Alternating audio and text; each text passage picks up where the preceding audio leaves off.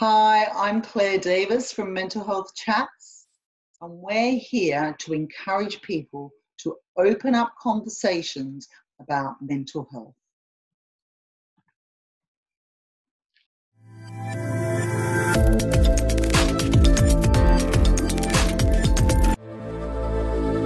Hi everyone, I'm Claire Davis with Mental Health Chats, and I'm here again with Benny. Benny's back. Hi Benny, how are you going?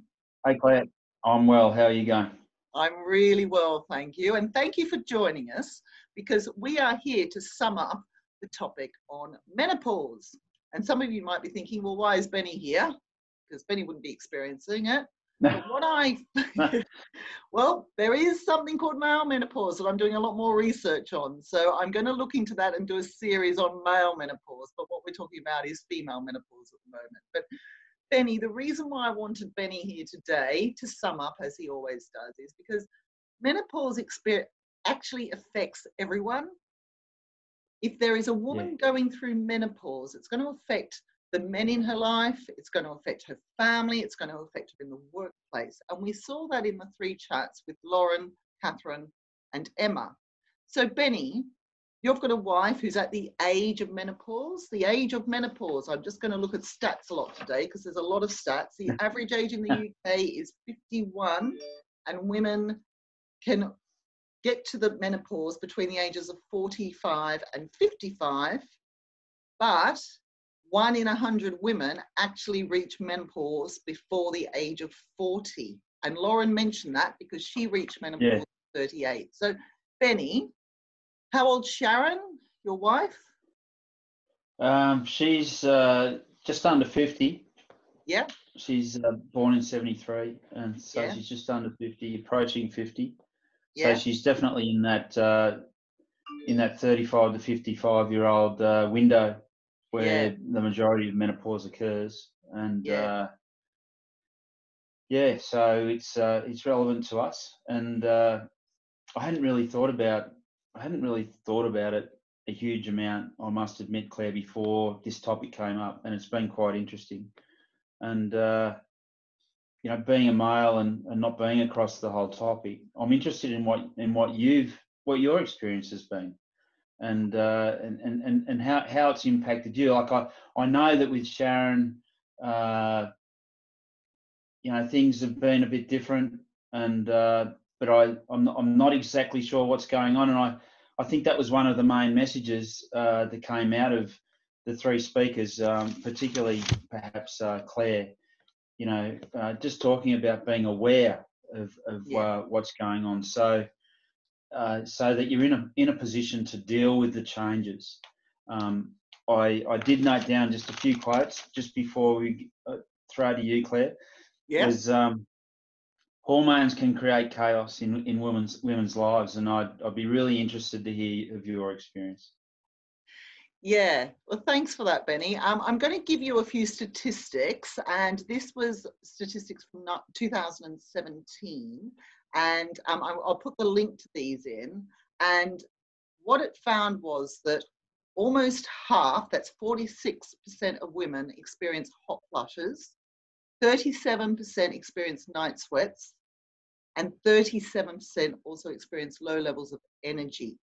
So that goes with some statistics from 2019, which I found interesting, about menopause in the workplace, where 63% of menopausal women say their working life has been negatively affected by their symptoms.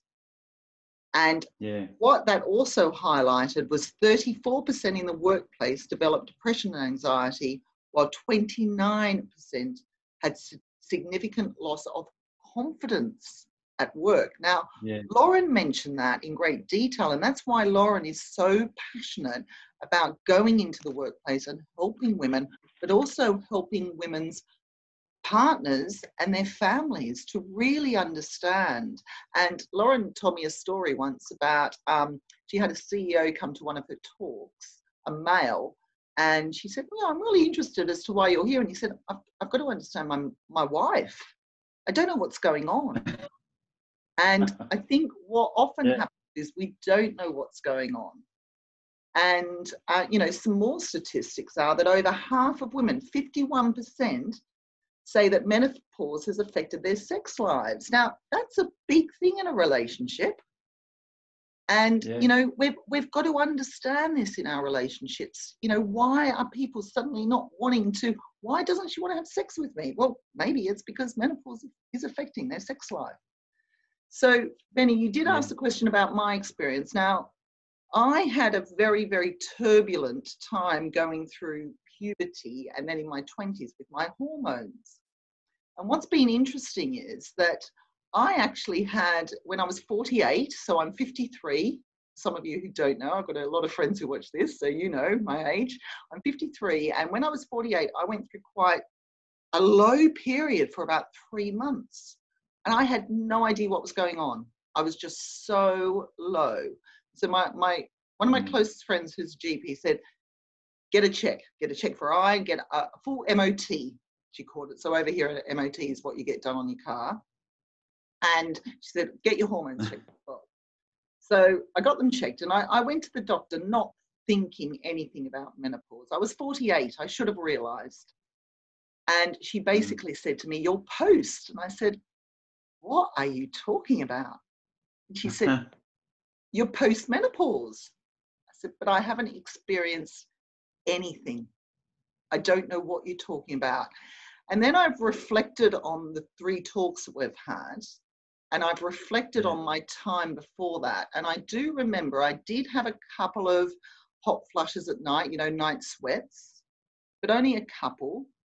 But I know that I had a personal trainer at the time, and when I was going to him, there were times where I was just sweating so much more than usual. But I just thought, wow, I've done a great workout. But after Emma's talk, I really reflected on my diet. And what I found was, and it sounds so logical, my diet has changed completely since my mid-20s. If anyone knew me in my mid-20s, I did have a problem with weight. But my diet's changed completely because I realized there were certain foods that didn't make me feel good and bloated me. So I've cut a lot of these foods out, and I eat a lot of the foods that Emma talked about. But I didn't realize I was helping my menopause. So I eat a lot of greens, the kales, the broccolis, all those she talked about. Now the estrogen I found interesting because after my 4th child, my friend who's a GP said, get a Mirena because I had really heavy periods. So get a Mirena because it will stop your periods. So Mirenas, and one of our, and I'll put the link in, one of our articles mentions getting more estrogen in your body. And the Mirena puts estrogen in the body. So I've asked quite a few of my friends, we've all sort of talked about what's helped us with menopause. And the few who have had Mirenas have found that the menopause hasn't affected them as much. So, but I have had one friend who said, well, one of my friends has a Mirena and her menopause has been dreadful. So who knows? It's not an exact science, any of it. However, what I'm saying is I've sort of reflected back and thought, well, my mother had really bad menopause. I do remember it. But for me, it wasn't that bad. And is it because of my diet, that I was exercising, that I had a Mirena as well? I don't know. I can't relive that time without those things to actually do the research on it. But it's really interesting, isn't it, Peter?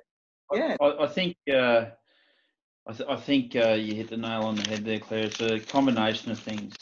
It's like a lot of, the link between menopause and mental health issues. It was interesting to hear the 3 speakers, and Emma's one about, with other mental health.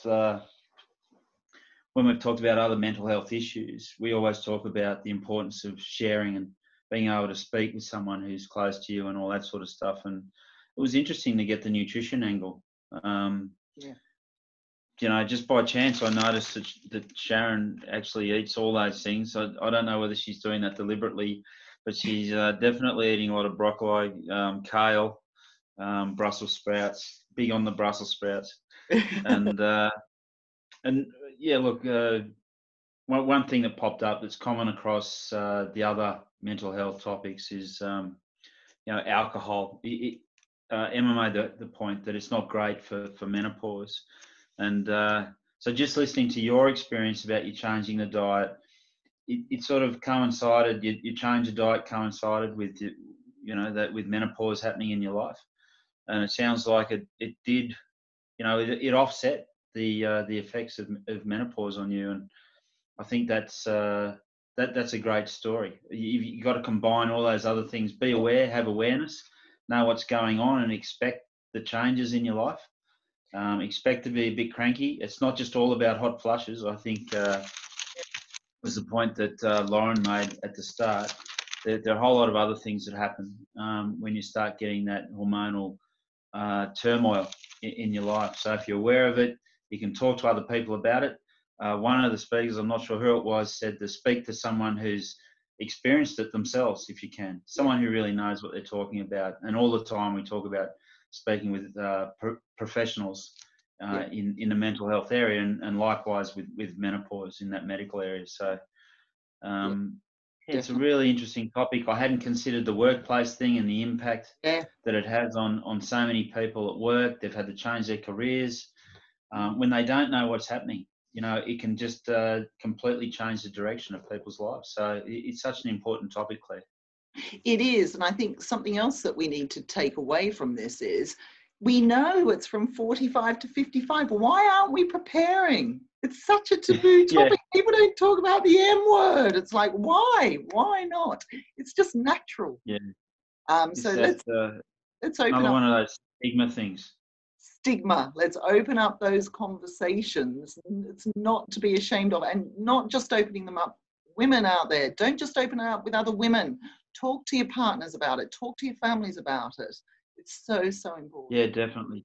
Yeah, I don't think a huge amount of that happens, and I think that it needs to. Like just from listening to the three speakers and listening to you, it's sort of a lot of things are sort of coming together for me. So I'd encourage people to speak with their partners about it. It's really important.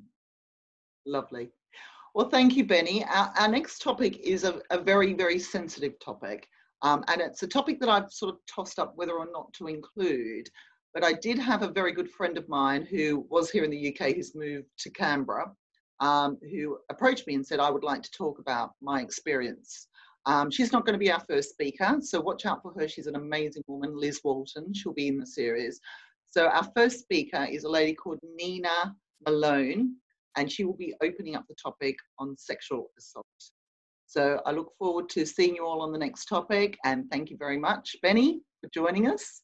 It's been really lovely to open up the conversation of menopause with you. Thanks a lot. Take care. Thanks. Okay, bye.